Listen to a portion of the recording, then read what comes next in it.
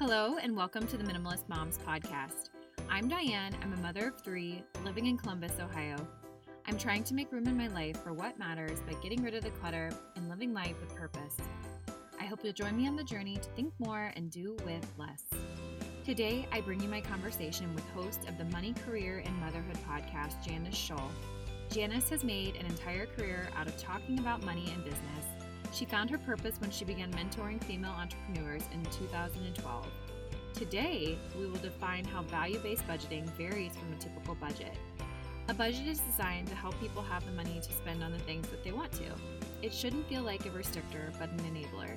Changing your family's financial future requires a change in behavior, and there's no better time to start than today. But before we get to the interview, would you say that you benefit from listening to the Minimalist Moms podcast? If so, it helps enormously to share it with your friends and to follow on the Minimalist Moms Instagram page. As I've said in the past couple of episodes, I really do want to build up the community this summer and gain your insight regarding what you want to hear next.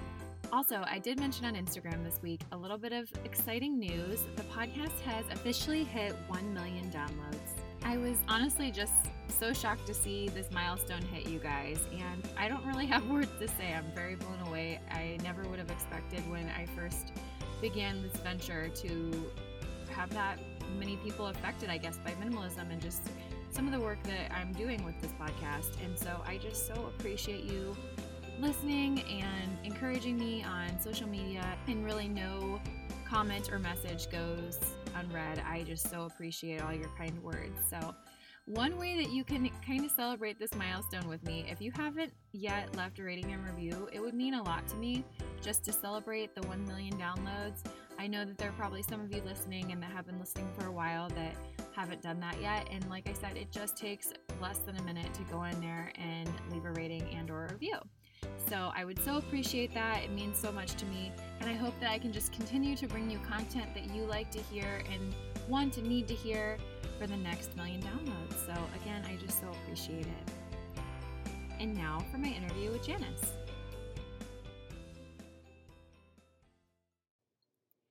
Janice, thank you so much for joining me on the Minimalist Moms podcast today. Thank you so much for having me. I'm so excited to be here. Absolutely. I am looking forward to this conversation on intentional budgeting, and it's just so important for people to know how to manage their money. So I look forward to the tips and tricks that you share. But before we get into that conversation, could you just share a little bit more about who you are and maybe what it is that you do? Sure. So my name is Janice Scholl, and I'm the founder of Mamas and Money. And through my career, I've been talking about money with people and spent a lot of time building financial strategies and solutions for business owners.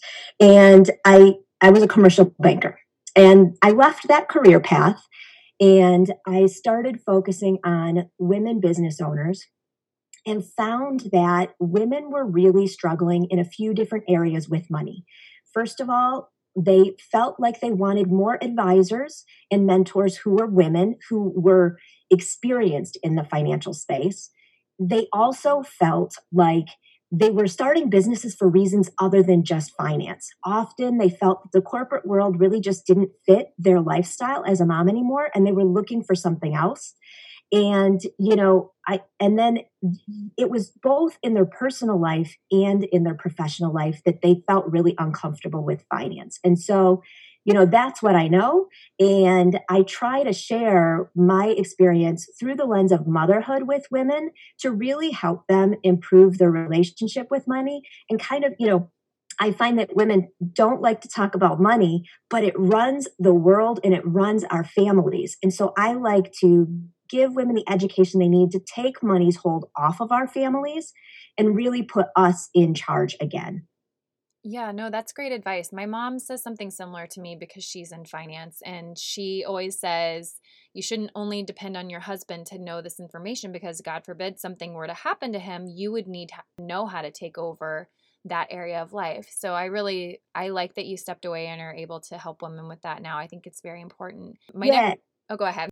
I love that your mom said that. And, it's really, there are so many women who are like, my husband's great at that stuff. Mm-hmm. And we often, and even professional women who are breadwinners for their family, often come home and let their husband manage the finances.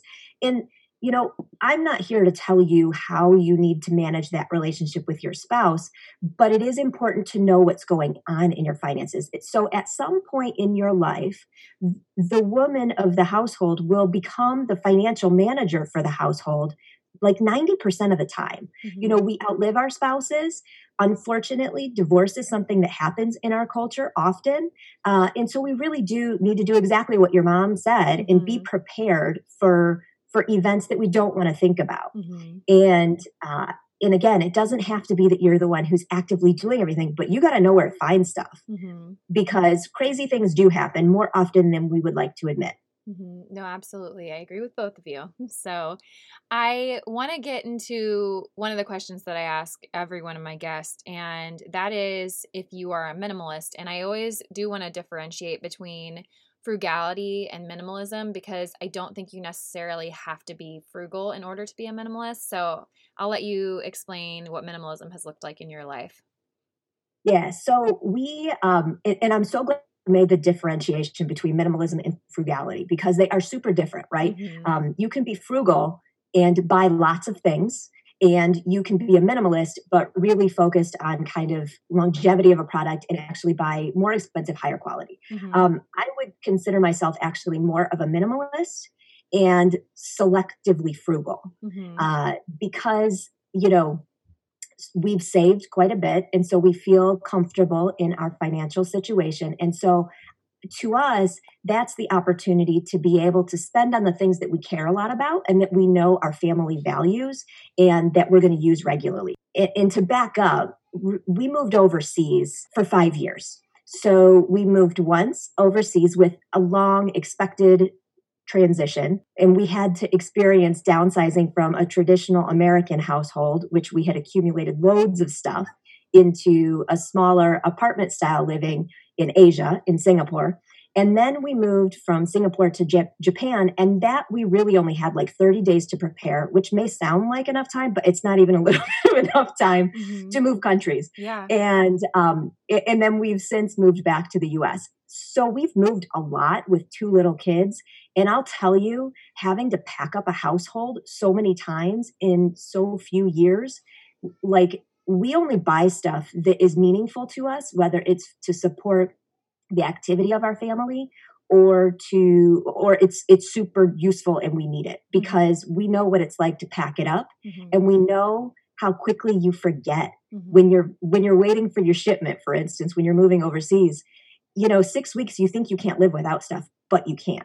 So it's funny because I don't think of myself as a minimalist because we have what we want and we have what we need. But I know by the standards of minimalism, we really are because I don't want it. It just doesn't feel like I am living without. And sometimes I feel that when people consider minimalism, they focus on the without piece. And I really focus on we have the most important things that we want and need.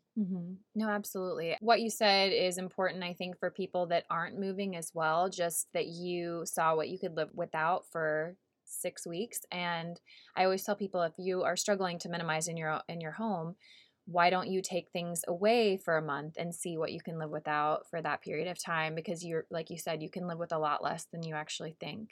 So let's transition into our conversation. I decided to call this episode Values-Based Budgeting. And I think that's a little bit different in regards to a typical budget just because you are being very intentional. So I'll let you maybe define it for your family and what you think values-based budgeting looks like and is. Yeah, so I kind of mentioned that I feel like we're minimalist with kind of selective frugality. And I think that that's kind of the way I like to look at budgeting also. So values-based budgeting is really setting your values, your family values first, and then aligning your spending with that. So one way that people are often familiar with doing this kind of assessment is with their time. So we often hear that, we're not intentional with our time. And when we do the hard work of looking at the way we spend our time, we often say, I didn't realize I was surfing the internet as much. I didn't realize how much scrolling through Facebook I was doing when I say that my family is important, but actually that's not where I'm spending most of my time. And there's many different areas, right? We're not spending on our self-care and our physical well-being, but we care about health and wellness and supporting our family's journeys on that too.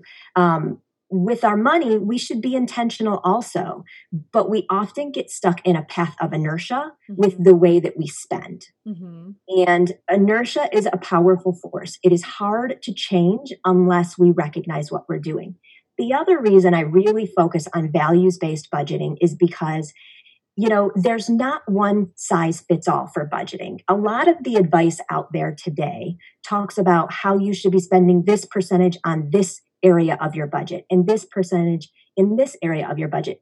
That's really going to vary by family because, a family that's super into sports and maybe has a child that's on a travel hockey team, for instance, that's a considerable expense.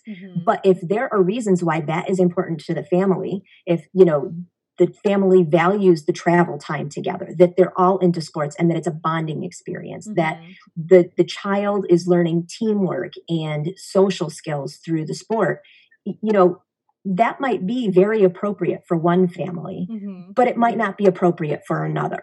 And so I think really setting the values and then having the money follow the values will take it from, I feel like I have to make decisions based on the money, to money is a tool which enables me. Budgets, people feel restricted. And people feel, just like in minimalism, they might assume that it means that they have to get rid of their stuff and they can't buy stuff. That's not the purpose of the budget. The budget is designed to help people have the money to spend it on the things that they want it to. So it shouldn't feel like a restrictor. If you're doing it for a long time, it should actually feel like an enabler. Absolutely. And I think you're right. So often we look at these how-to lists on Google and it doesn't align with where we're spending our money. And then we don't know where to start then because we're like, wait, this has been laid out for me, but that's not the way that I live my life. So I do like that you mentioned that. I recently have had a guest on, Heather Brown, and she was discussing budgeting as well, more so in regards to meal planning and groceries. And I know that those are two big areas on most of our budgets, on everyone's budget, I would assume. And so I'm just curious, what are other areas that are essential in our budgets? Because like you said, it's going to, values-based budgeting looks different for everyone, but what are some of the essentials that we are going to have to include in our budget? Yeah, well, so food is definitely a big one. And many families focus on it first when they're trying to improve their financial situation because it's an area that's tangible and it's quick, right? Yeah. We grocery shop often. We have control over the purchases that we make, whereas sometimes it doesn't feel like our housing situation is within our control. Same thing with utilities. There are necessities that we don't have as much control over, like the necessity of food. Plus, there's a lot of room for improvement with food because we do use, takeaway and restaurant service so often in our culture that, finding ways to cook at home is important. So I think that is a really important step, and it's great that families take that first. The other ones are more long-term, but there's a short-term step that I recommend people do first, which is look at every single subscription you have running through any account or credit card, because we are very good at forgetting what subscriptions we have that are just autopilot deducting from our accounts. And we are also really good at being aspirational in our subscriptions. So let's take a gym membership, for instance. And right now we're in a weird situation because we're not going to the gym. But in the ordinary course, often we'll say, okay, well, I want to start exercising, so I'm going to start a gym membership. And then we go to the gym for a while, and then we keep the membership with the intention of still going, but maybe we go less. And, the amount of the gym membership might seem reasonable at full use. But if you're only using it a couple of times a month or once a week even, is that the most cost-effective way to do it? So question every single subscription. Make sure that there are not things that you've forgotten about that you're paying for, because we will go months and months without considering that. And then also look at the cost per use of the subscriptions that you have. Make sure it's something that you really value. today, there are plenty of subscription options, but there are also cost per use options too.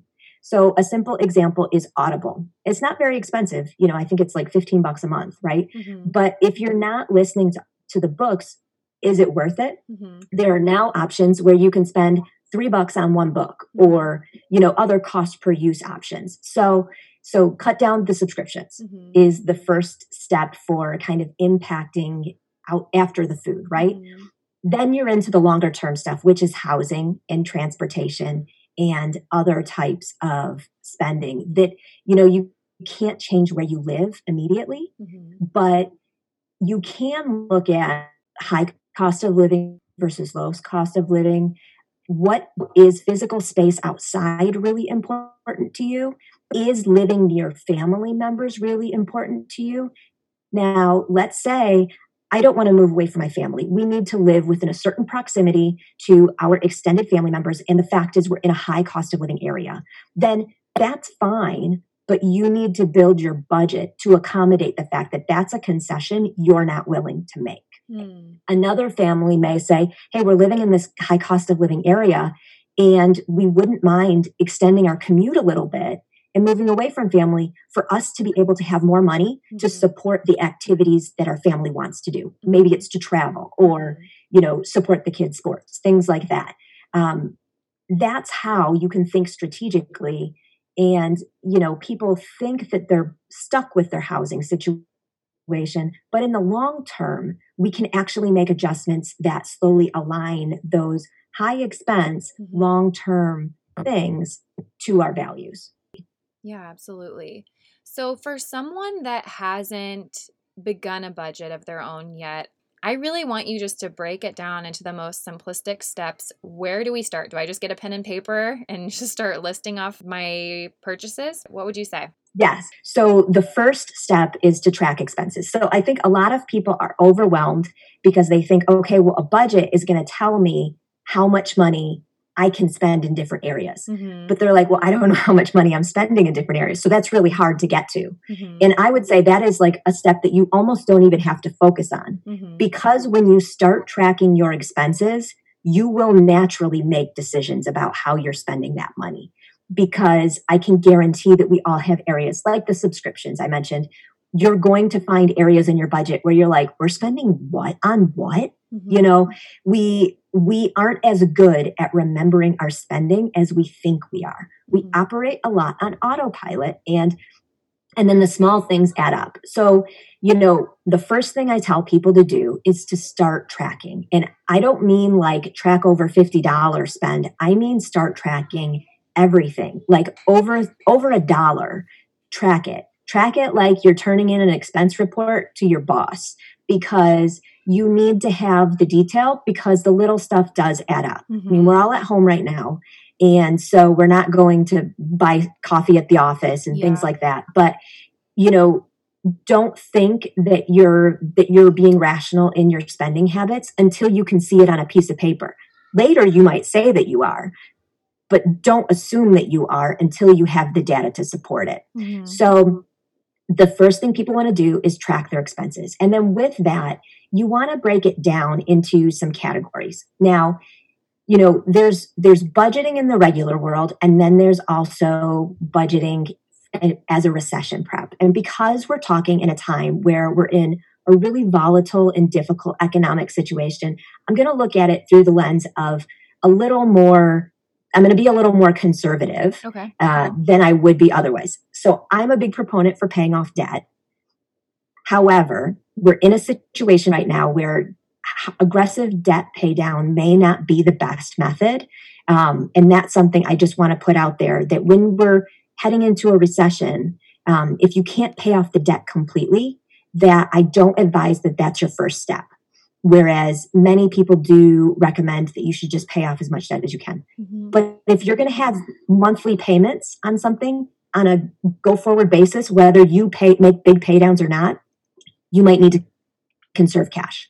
So the first thing you do is you track your expenses, track all of your spending, and you're going to get smarter about it each month. This is not a do it for a month and set it aside, because you need to understand a lot of different things about your spending. So once you track it, you can categorize it by like what we were talking about: housing, food, transportation, entertainment, personal care, savings and debt. But I don't even think that that's the most important thing. The first thing to recognize is it mandatory or discretionary? Because there are things that are mandatory and there are things that are completely discretionary. And sometimes we don't recognize that things that feel mandatory are actually a choice. And maybe they're not a choice today. Housing is an example of this, but over the long term, they are a choice. So breaking down mandatory and discretionary can start to help a family understand what's possible and what's not in their initial steps of how they want to change their money. Frequency and planned versus unplanned are the next two things I want people to recognize in their budget. Is it a monthly expense? Is it quarterly? I'm really my memory is not awesome. So I need to have something to remind me of the quarterly payments or the semi-annual payments. I'll forget about those. And so if I was trying to manage my cash flow, I would remember the monthly stuff. I won't remember the stuff that's going to pop up periodically. And then, as humans, we are optimistic about the things that are going to happen in the future. But when you recognize that you have planned versus unplanned spending, then it forces us to look at the hard data, which is sometimes we have to spend on things we don't anticipate. Sometimes our home repairs cost more than we expect that they will. And then once we start to have that data, we can make better assumptions about how our spending will have to be in those mandatory categories in the future. That was a lot of really great advice. I was thinking about just some of my own personal frivolous expenses throughout that. And like you said, what we've seen through this quarantine, just kind of what is essential, I guess, during this time and what we used to spend money on versus what we're not right now. And I'm not saying this is going to necessarily happen again, but it is interesting to kind of take a step back and see what is mandatory. So I really liked that piece of advice that you gave. Kind of transitioning a little bit. So how can we be sure to make a budget that serves our summer needs? Because we're often doing things that are a little bit different in the summer because we have children home and we might not be working as much. So how do we create that budget that just serves our summer needs? So I think there's a few strategies that families can use.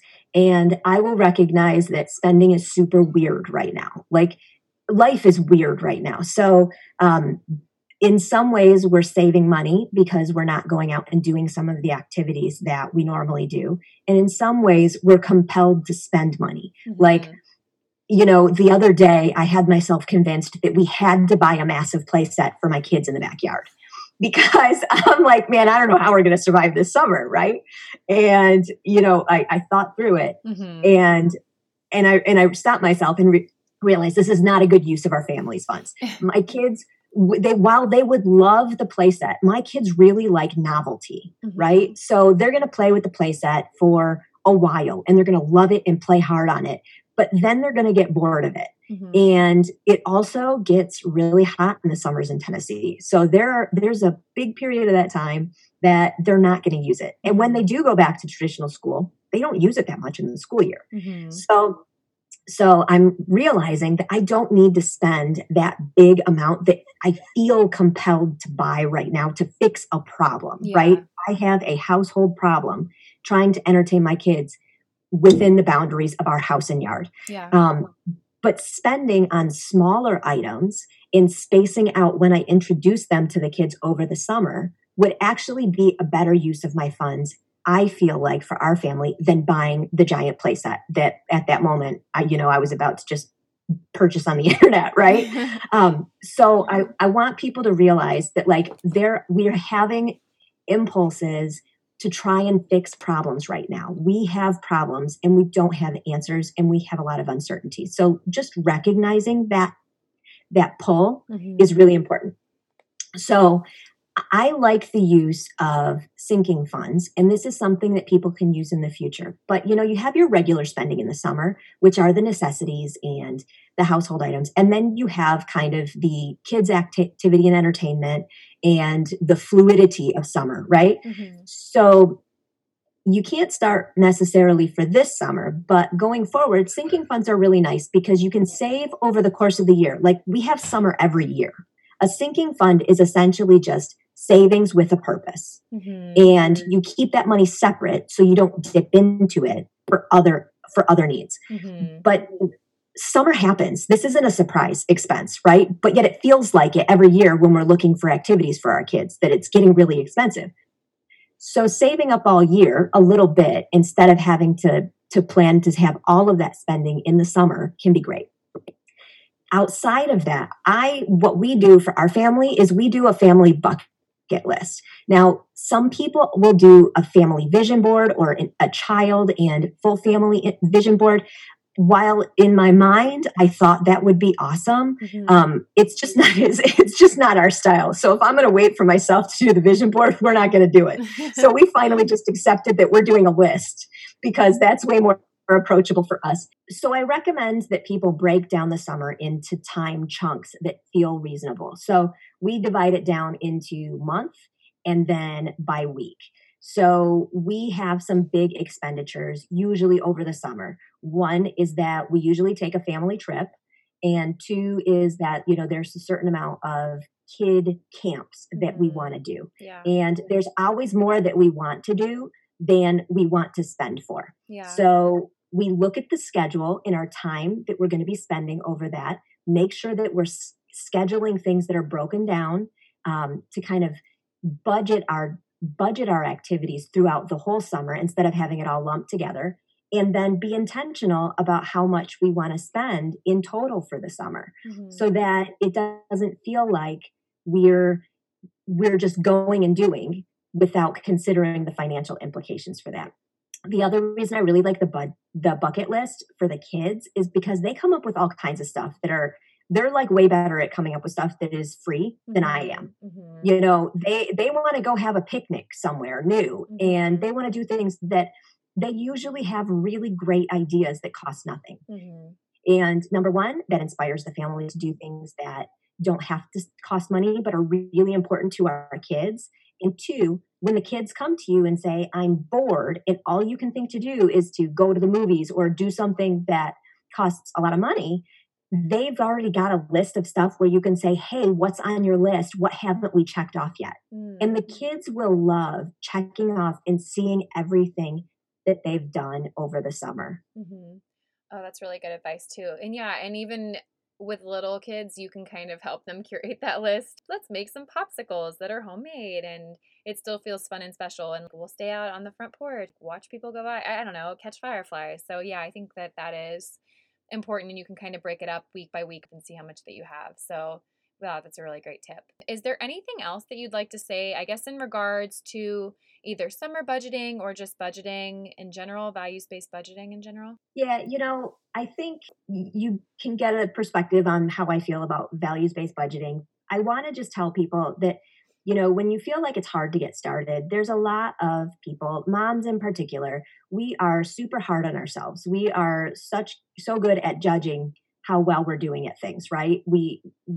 Everybody struggles with money. And I'm telling you, the people who are doing a great job saving, they have some money baggage also. So don't let your own judgment or don't let your beliefs about what other people are doing or not doing with their money stop you from starting. Just get started. And again, literally just track your expenses. If you do that, I promise you, you will make changes that will help your family's financial future. Great. I'm actually, so I didn't prompt you with this question, but I'm curious to know if you have an area that you're a little bit more frivolous in than you should be. I'll give you an example. For me, I like to buy coffee out and it is somewhat fit into our budget, but also it's probably something that I can rein in. Do you have an area like that? I'm just curious. Oh yeah. So I think for my husband and I, it's definitely going out for really nice dinners. Okay. So, in when I'm talking about our family is selectively frugal, food is not necessarily one of the areas that we're selectively frugal. We Yeah. cook a lot at home Mhm. and we love different types of cuisine. And so it's not necessarily a budget area per se for us because I think I save enough by cooking at home. But we do really like to go out for a nice meal sometimes. And, when you go out with kids, or you have a babysitter Mhm. and then you have the cost of the meal on top of that, so that's definitely an area that like we intentionally budget how often we do it, Yeah. because if it was up to me, we would definitely spend more on that than I think is reasonable.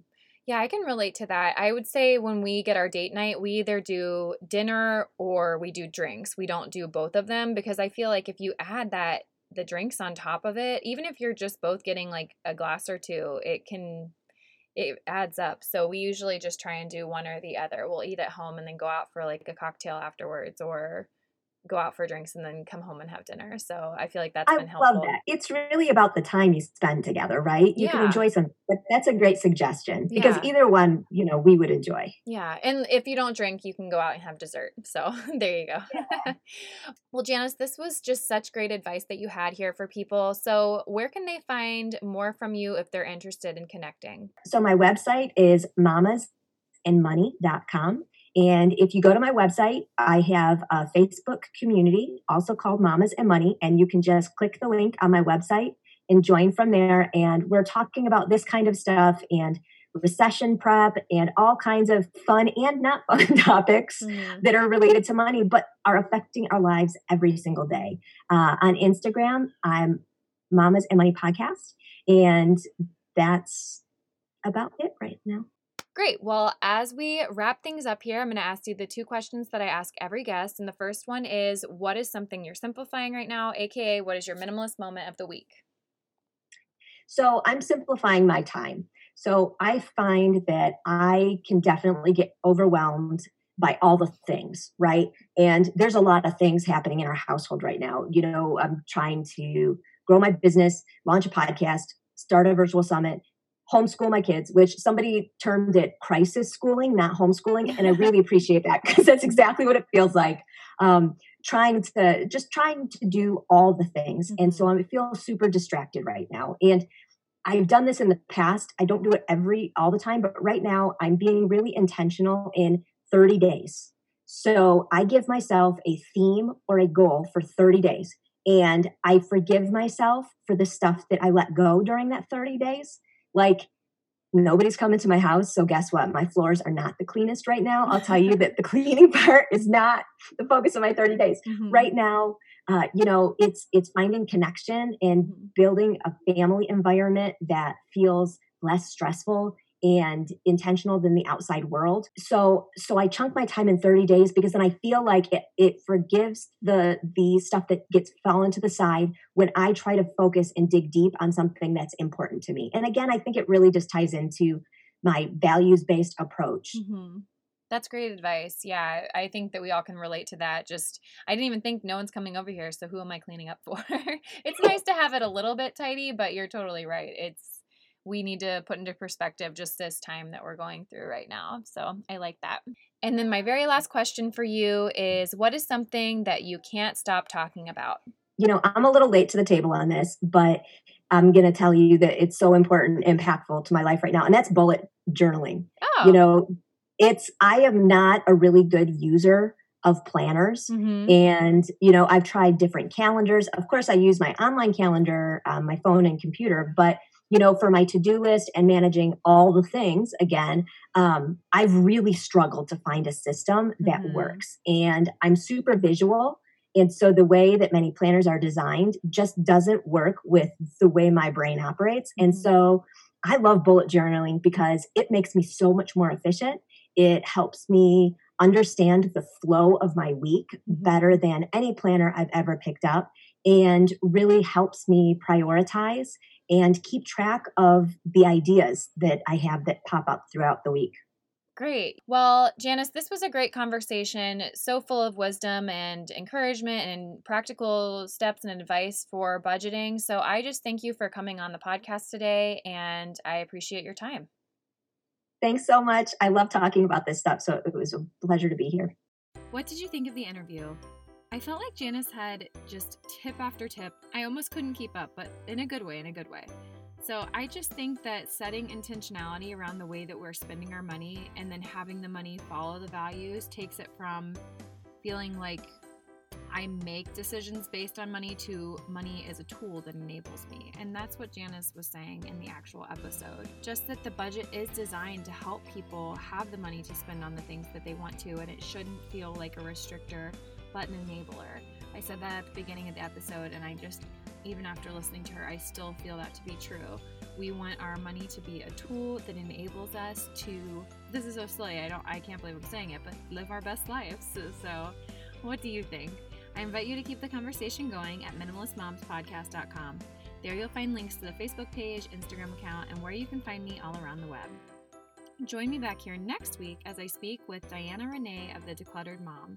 We will be addressing one of my number one questions that I'm asked. How do I get my hesitant spouse on board with minimalism? This is something that I'm asked on the regular, and I really can't wait to have you guys hear this one. Thank you for joining up on this journey. I wish you a lovely week as you think more and do with less.